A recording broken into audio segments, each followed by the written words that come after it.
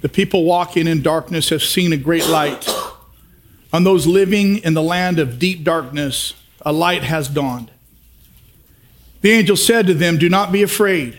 I bring you good news that will cause great joy for all the people. Today in the town of David, a Savior has been born to you. He is the Messiah, the Lord." Prophecy in Isaiah 9, history in Luke 2. I've often wondered why they missed him when he was with them. I've often wondered why people continue to miss him. God has been whispering to us about his son for eons, generation after generation, whispering to us, he's coming soon. God in the Old Testament oftentimes dealt with people in terms of types. Things were given to people in shadows, if you will, in whispers, before they were clearly seen. It's been said that the New Testament is in the Old Testament concealed, and the Old Testament is in the New Testament revealed. I was thinking about how to translate this in ways that we could understand it better. And my world oftentimes is a world of football. And so as I'm calling our defense for our football team, there are certain signs and types and communications that I have with my people that my people, if they're paying attention, understand, but maybe others don't. For instance, if I'm calling the defense for my guys and I do this to them, this tells them, any of you know? Pinch. What that means is my nose tackle, my D tackle, pinch, both A's. We have if I do this to my defense, you know what this is? Ton. And ton means what? Tackle over nose. Nose goes first, tackle goes over them.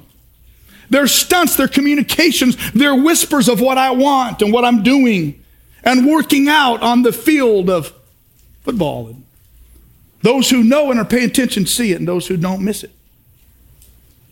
God's been whispering to us about the Messiah long before Jesus was born into history in that first Christmas night. Sometimes, though, it seems as if it's a game of Where's Waldo? Any of you old people remember Where's Waldo?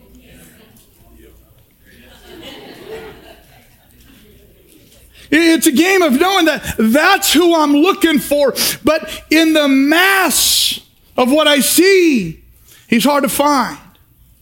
I know he's there somewhere. I can feel it. And I'm looking, and my eye darts to and fro and every once in a while I think I get a glimpse of him, and I peer into it, but it's not him. I know he's there. It's hard to find sometimes. God's been whispering to his people for eons and generations. It's coming soon. Don't miss him.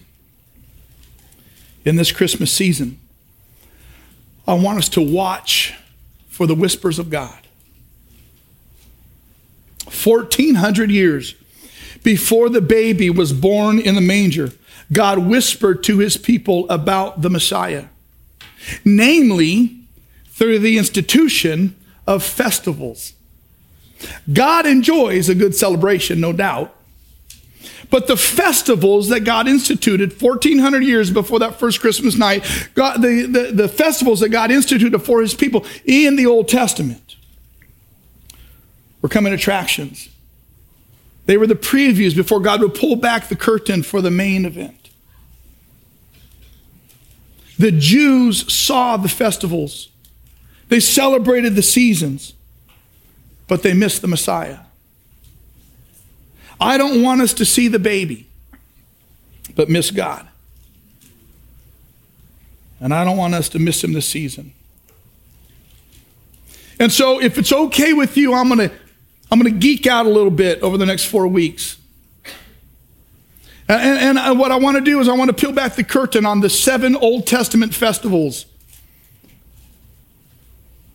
and peel it back and let us see, peer into, and hear the whispers of God about the Messiah. For the Jews, they lived their life by two calendars. One of them religious and one of them civil. And if we think about it, we understand the same thing.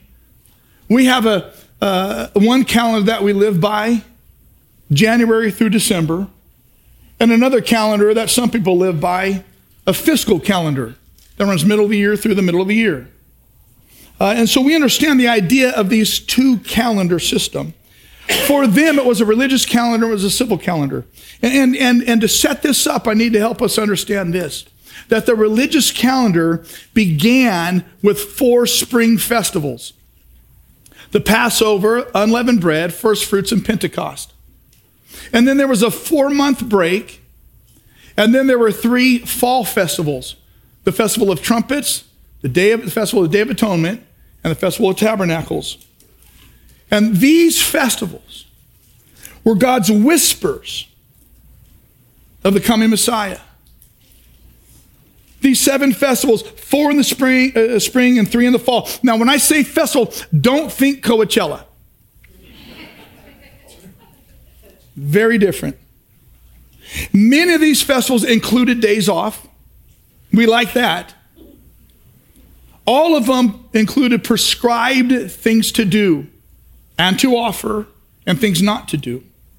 They were all shadows and whispers of the work and the role of Messiah, who was coming soon.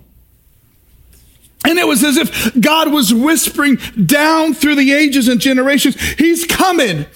Get ready. Don't miss him. And the people practiced these festivals for 1,400 years. You'd think they'd be ready.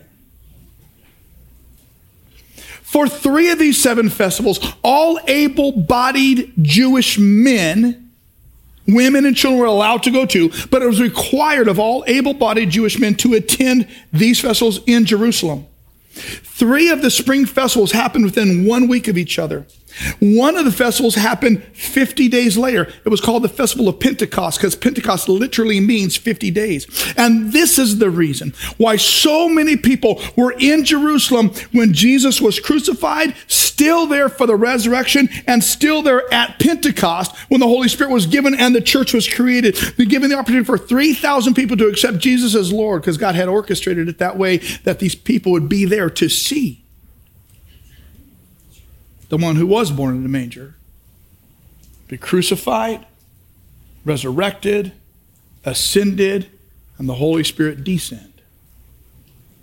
So, through these next 4 services, 7 festivals, 2 this week, 2 the following week, 2 the next week, culminating on Christmas Eve, to highlight Christ. I don't want us to see the celebration of the season and miss the Messiah. I don't want us to see the baby, but miss the Christ. And so we're going to take a real deep dive in the Old Testament. Is that all right? This is why some of you come to Flipside, because it's deep and it's different. And I was really nervous. I've been nervous about doing this series for a long time. I think God gave it to me, and I questioned and I wrestled with him quite a bit about it, even up to last night. And I debated doing something real easy, like Christmas means peace, and so let's be nice.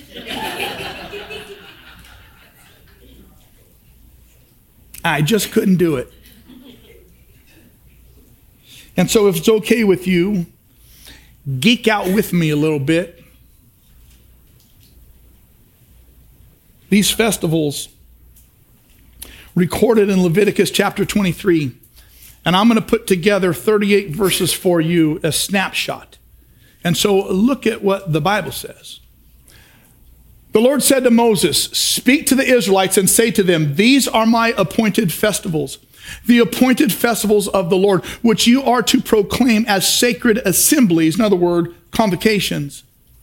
"There are 6 days when you may work, but the 7th day is a day of Sabbath rest, a day of sacred assembly. You are not to do any work. Wherever you live, it's a Sabbath to the Lord. These are the Lord's appointed festivals, the sacred assemblies you are to proclaim at their appointed times.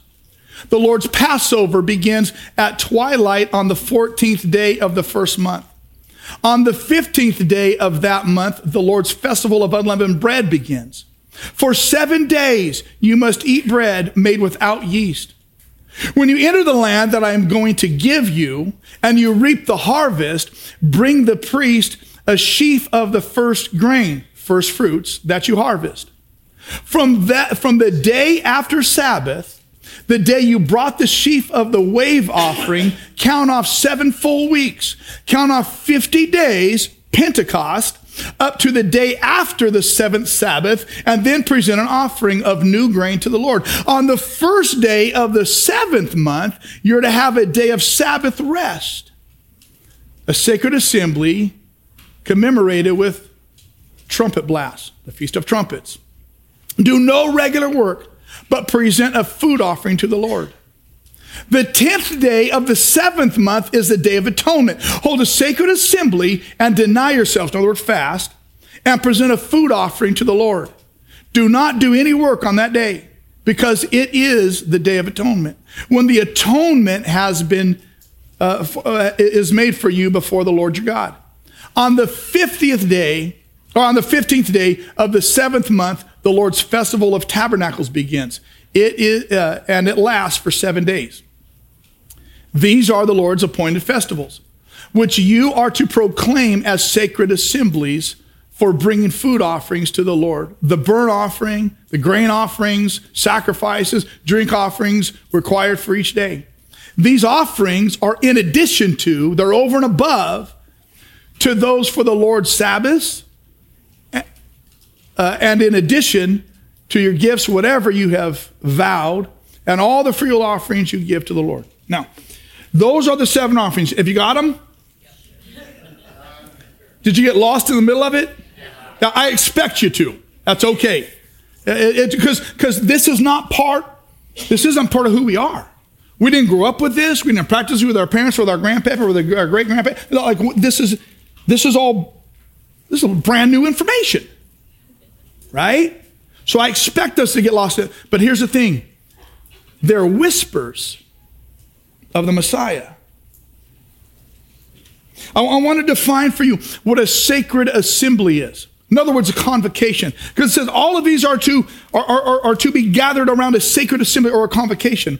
What that is a gathering of people with each other and with God. When we get together with each other and with God, that's a sacred assembly or a convocation. And so a Sabbath is a weekly convocation. It's a mini feast.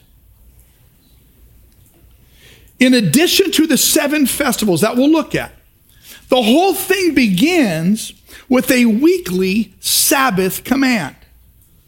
And the model for the Sabbath command, the gathering with each other and with God in a mini feast, the model for that is way back in Genesis 2, verse 2. And the Bible says, by the seventh day, God had finished the work he had been doing. So on the 7th day, he rested from all his work. The Sabbath was for rest and reliance. On what? On what God had already completed. That was the model for the Sabbath. The command of the Sabbath came to us in Exodus chapter 20, verses 8 through 10. The Bible says, as a command, remember the Sabbath day by keeping it holy. 6 days you shall labor and do all your work. But the 7th day is a Sabbath, rest and reliance, to the Lord your God. No work. Sit back and enjoy what God has already done and enjoy his provision. It is a command. And the Sabbath is a big deal to God, and it's supposed to be a big blessing to God's people. Now, this is all set in helping you understand the whisper. God's been whispering to us for eons about the Messiah. That's the Sabbath command. Now watch this. In Numbers 15, verses 32 through 36, I didn't put it on the screen or anything. You just got to look it up by your own. Numbers 15, verses 32 through 36. After the Sabbath command had been given, there was a young man that decided to go out on a Sabbath and gather sticks, which was work, collect wood. He knew the command of God.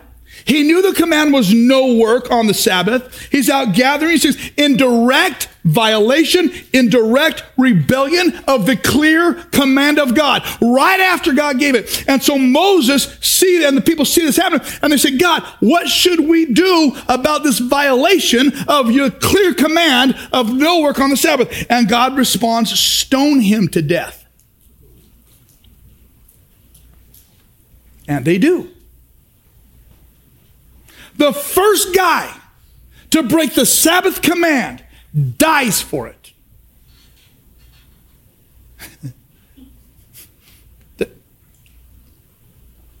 Does that seem harsh?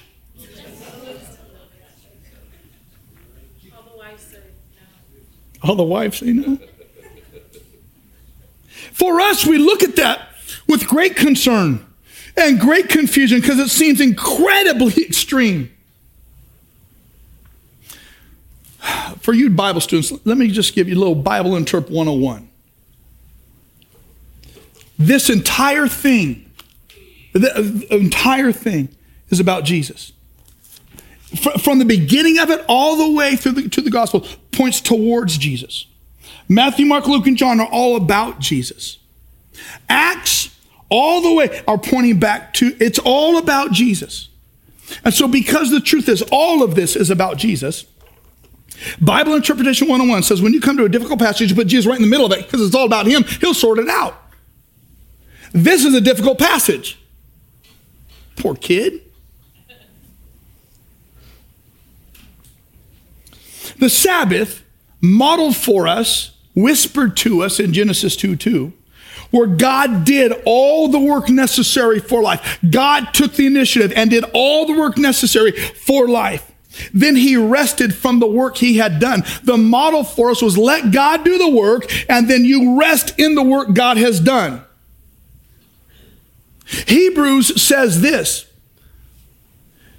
there remains then a Sabbath rest for the people of God. For anyone who enters God's rest also rests from their work, just as God did from his. Now watch this. In Romans 4, however, to the one who does not work, but trusts God who justifies the ungodly, their faith is credited as righteousness. Here's the thing we have to understand about the Sabbath command. It was not about having a day off so you could rest, so you could relax and do nothing. The Sabbath is a whisper of salvation by faith, not by works.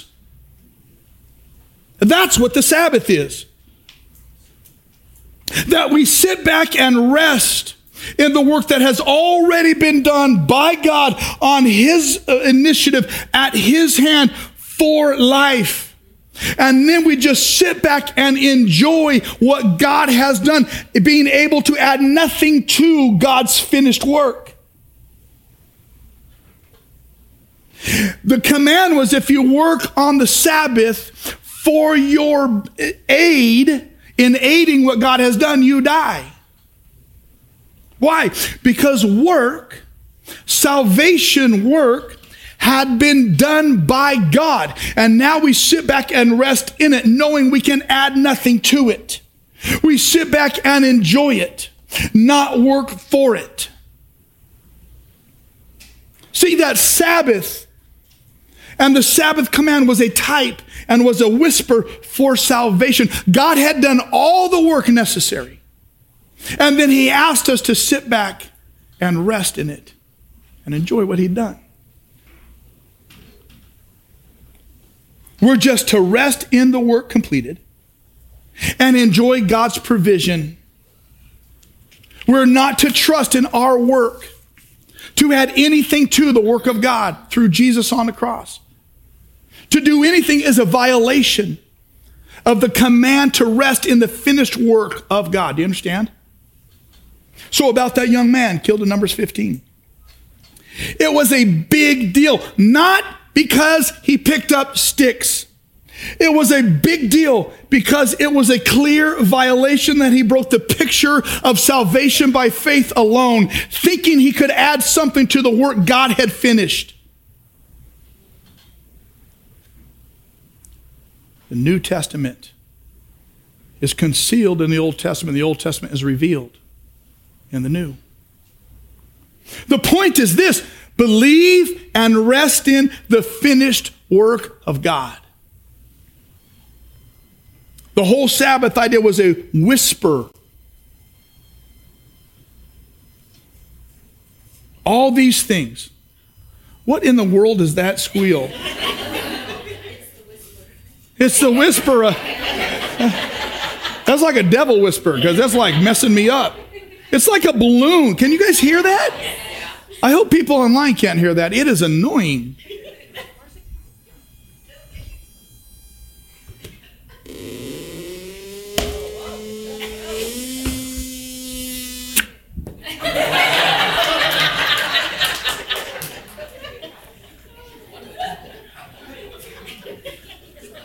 All these things. I was praying between services. I'm like, God, just like, don't let anything interfere with this. I got people chomping popcorn down here, which is fine, whatever. I got like this thing here. I'm like, what is like, I can't stay focused. You can't stay in your head.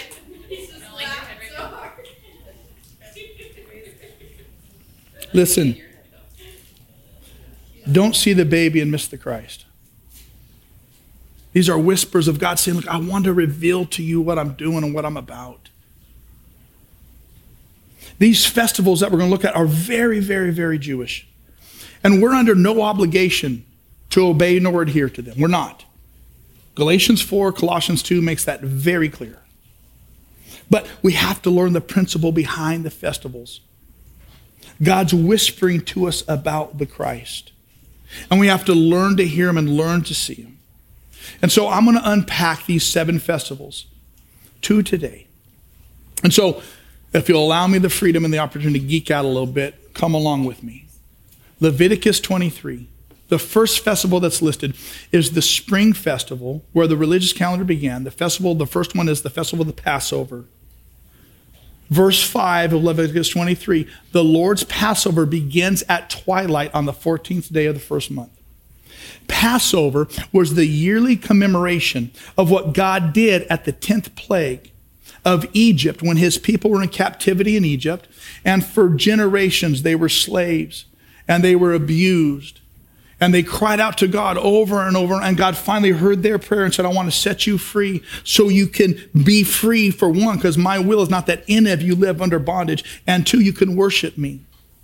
And so through a series of 10 plagues, God continued to work in the land of Egypt in increasing fashion to convince the king of Egypt, Pharaoh, to set God's people free. And the 10th plague was the plague of the death of the firstborn as a representative of the family. And God said, because your heart is so hard, Pharaoh, you're forcing my hand, I will send a death angel to come over the land of Egypt to put to death the firstborn of every living thing, unless you take a lamb, kill it, and put its blood over the doorplace, the entryway to your family. When I see the blood, God says, of the lamb, I will pass over that house and the people of it. And God saved his people and set them free through the shed blood of a lamb, and the blood put over the entryway of their home. It was the high water mark for the Hebrews. It was a high water mark for the Jews. It was the thing that they would continue to look back to and say, God is for us and we are his. And he saved us by the blood of a lamb. And it lasted all through the New Testament. For generation after generation. And I was just reading this morning to remind myself, Exodus 12 verse 13, the blood will be a sign for you on the houses where you are. And when I see the blood, I will pass over you. Nor destructive plague will touch you when I strike Egypt. Because of the blood of the lamb that was shed and placed over the entryway to the house. The Passover. Where God's judgment passed over the life that was covered because of the blood of the Lamb. And this was God's whisper for generation after generation. And generation after generation, they celebrated the Passover festival. And they remembered that by the blood of the Lamb, over the entry of the house, they were freed. And they remembered that their freedom from slavery came because of the blood of the Lamb. And they remembered that the liberation of their lives came because the blood of the Lamb was over them. See, these festivals and the festival of the Passover was a whisper of the Messiah, that he would redeem, buy them back by his shed blood. They're all whispers of the Messiah. This Passover and the Passover lamb, whispers of the Messiah. They should have seen it. The Passover animal had to be male, without spot and without blemish, a perfect sacrifice. The Passover lamb, it was told that you could not break the lamb's bones. In John 19:36, we're told that none of Jesus' bones were broken, though that was the custom in crucifixion. The Passover lamb had to die, not just suffer. Jesus had to die on the cross, not just pass out.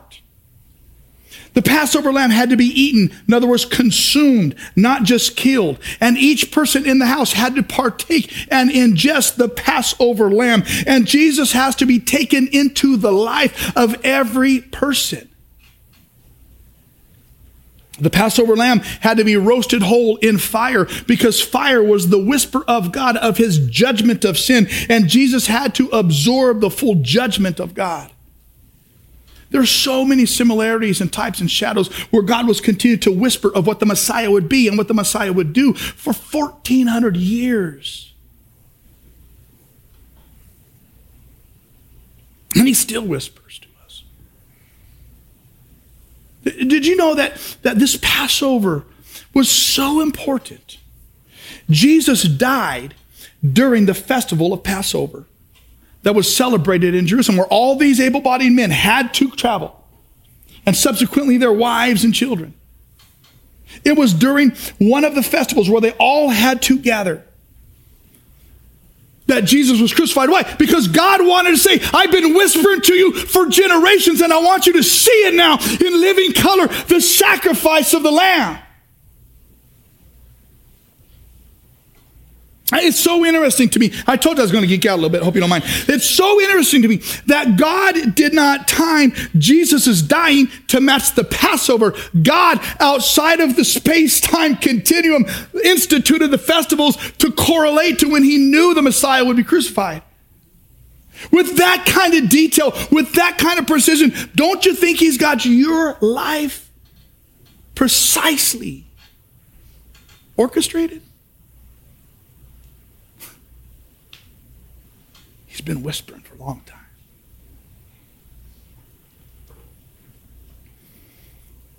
It's all about Jesus. It is not about the shadow. It's ultimately all about Christ. It's not about the baby. I don't want us to miss him.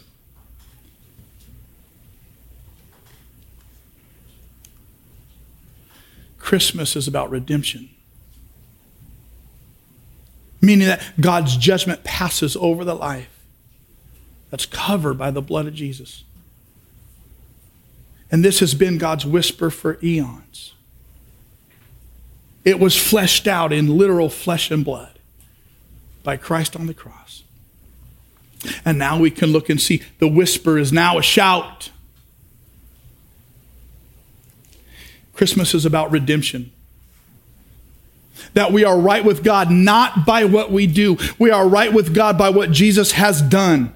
It's the difference between do and done, which is the difference between religion and Christianity. Religion says do, do, do. You have to do this, you may not do that. You have to do this, you may not do that. You have to do this, you may not. That's religion. And the difference is that it is already done. It had been whispered to us before Jesus has done it, and now that he's done it, we rest in what he's done. You understand? And we're right with God because the work of 6 days has been completed. And we add nothing to it. We just rest. So today, come into or renew your right relationship with God and rest in what he's done. Now, the day after Pentecost was the second festival of the spring, and it was the Feast of Unleavened Bread. For the Bible says in Leviticus 26, the very next verse, or Leviticus 23, the very next verse in verse 6, it says, on the 15th day of that month, the Lord's festival of unleavened bread begins. For 7 days, you must not eat bread made with, you must eat bread made without yeast. That means a cracker. Like it's no good bread. It doesn't rise. Again, no work. Give a special offering and eat bread without leaven. That means without yeast. Here's why. Because it was a shadow. God was whispering to us. Because in the Bible, leaven, yeast, represents sin every time. And so to eat bread without leaven is a shadow and a type of a life-avoiding sin. See, when you put yeast in a batch of dough, you put a little bit, and it spreads through the whole thing. And such is sin in a life. A little bit of sin eventually spreads through the life. And this was a shadow where God was saying, look, because the work has already been done, because you can add nothing to it for the culmination of that work, the work is finished. Now, because of that, and because that is a reflection of my love for you, now get rid of that in your life which corrupts you. Unleavened bread.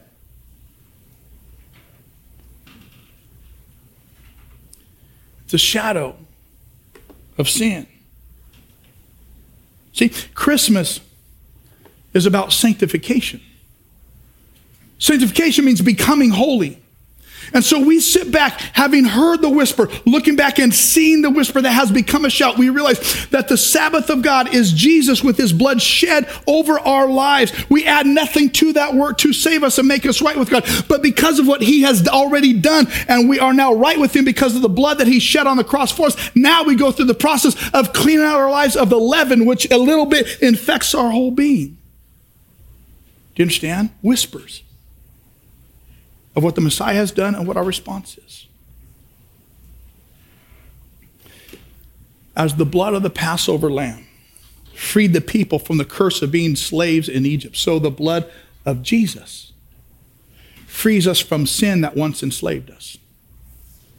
So today is the time to evaluate if you understand the blood that was shed for the forgiveness of your sin, and have taken full advantage of that. Now's the time to go through the next festival of unleavened bread and consider, is there leaven in my life that continues to corrupt that which Jesus has already set me free from? Do you understand? Whispers. And so we take time to pray and say, Father, forgive me. Thank you that you've done all the work, that I could add nothing to it, and you don't expect me to add anything to it. I rest in the work you've done on the cross. Forgive me and cleanse me of the stuff that still resides. You understand? Unleavened bread.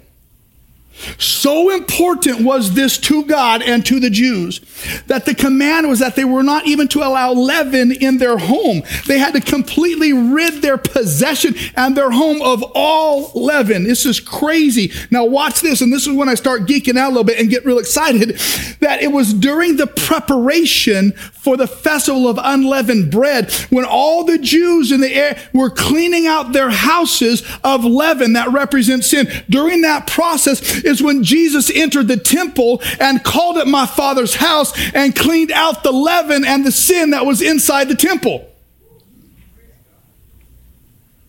This is incredible to me. He goes into the temple. He says, my Father's house. And he kicks out the money changers. And he kicks out the corruption. Why? Because it was during that time that the Jews were doing the exact same thing in their own houses, because it was a whisper and it was a shadow that says the work has been done. Now clean out that which needs to leave.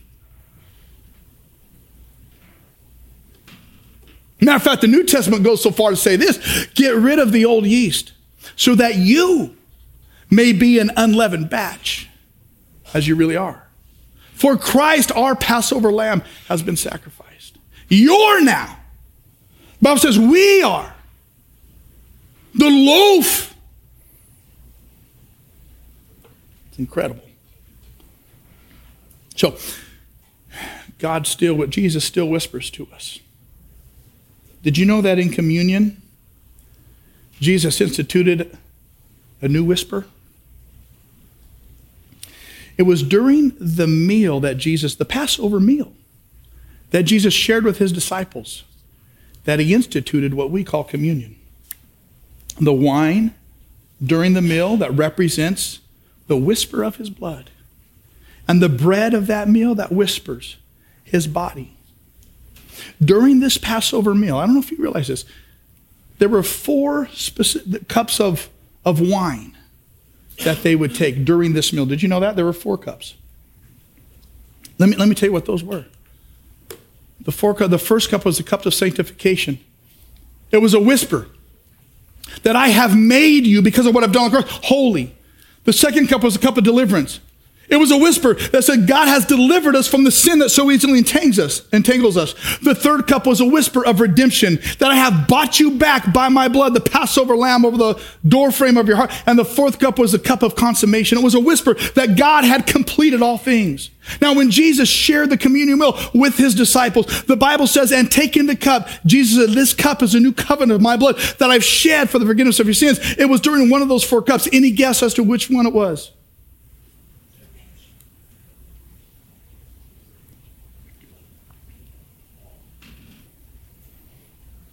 Jesus said, I will not drink of this cup again until I come in my glory.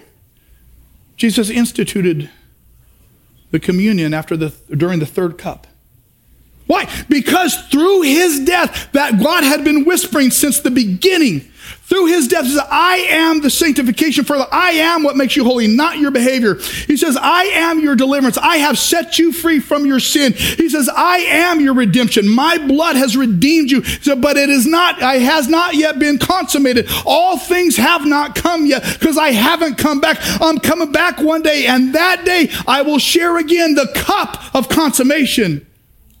When I put it all together.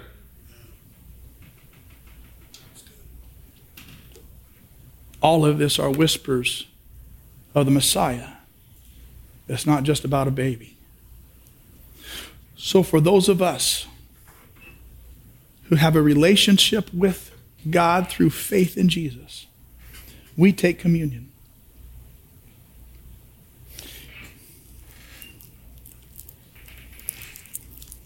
And we realize the whisper of God.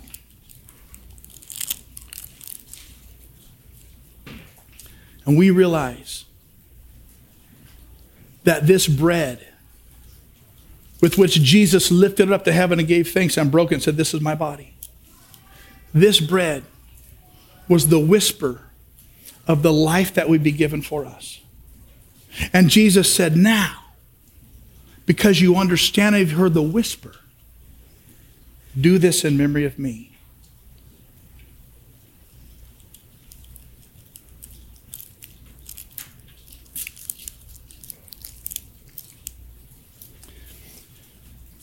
And Jesus has said, because you've heard the whisper and you understand that my blood has provided your sanctification, that my blood has secured your deliverance, that my blood has redeemed and bought you back, because you understand that I am coming back one day.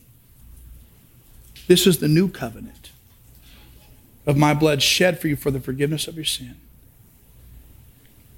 your sanctification, your deliverance, and your redemption. Do this as often as you drink it in memory of my consummation.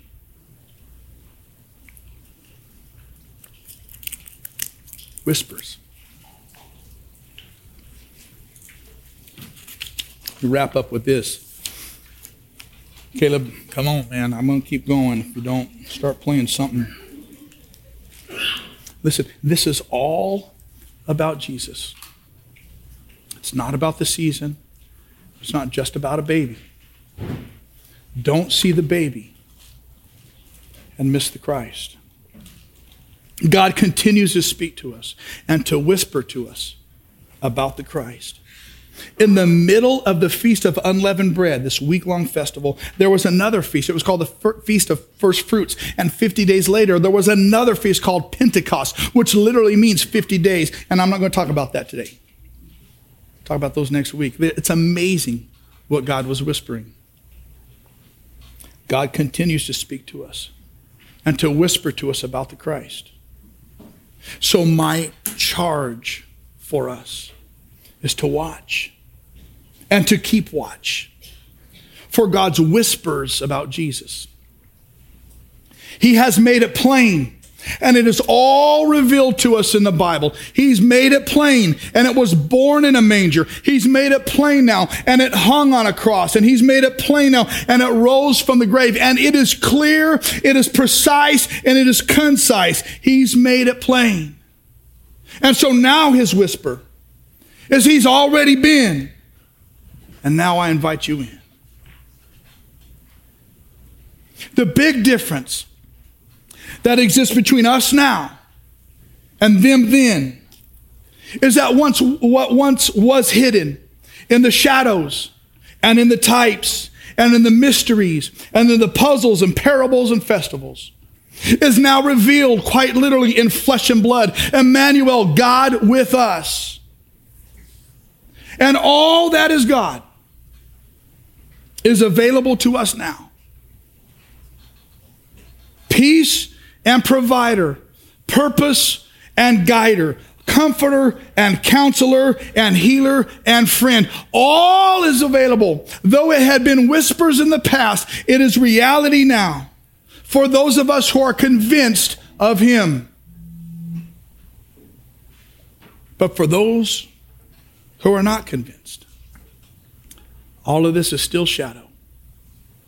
A where's Waldo? And a mystery.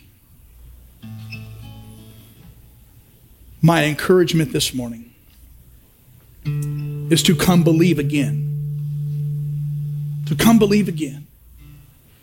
I want you to be so overwhelmed and so enthralled with the God of Scripture, with his continual whisper, that he has been whispering to you your entire life. He's been in the shadows, and he's been in the sunlight. He's been the mystery, and he's been the revelation. He has whispered, and he has shouted. Don't miss him. We're in a season. Don't get so lost in the season you miss the Messiah. We celebrate a baby born. Don't see the baby and miss the Christ. He's whispering. Hear him. I invite you in this moment to respond to the whisper of God. In the quietness of your own heart. As God has whispered to you, whisper back. God, thank you that you've done all. You've done all the work. Thank you that you've not asked me to add anything to it. Thank you that you've invited me to simply rest in it. Forgive me for thinking I could be good enough for you. Jesus, thank you that you shed your blood for my forgiveness to make me right with the Father. I accept your finished work for me. Help me to get rid of that which still resides in my life that corrupts who I am. I trust you. Help me to love you. And help me hear your whisper. Father, I thank you for the opportunity that we have as a church to dive back into your word and to see with clear eyes and a full heart the whisper of you that has been speaking to us from the first, before we drew a breath. Father, I ask that by the presence of your Holy Spirit, that you would open our eyes and open our hearts to understand, to see, and to hear your whisper that has become a shout, that we wouldn't get lost in the season, that you would help us to see the Messiah that's behind a baby. Father, we give ourselves to you. Overwhelm us and enthrall us with the mystery of your word that became flesh and has dwelt among us. May you be honored. May you be glorified. May we see you in this season. And for that, God, my goodness, we'll give you thanks. In your name I pray, amen.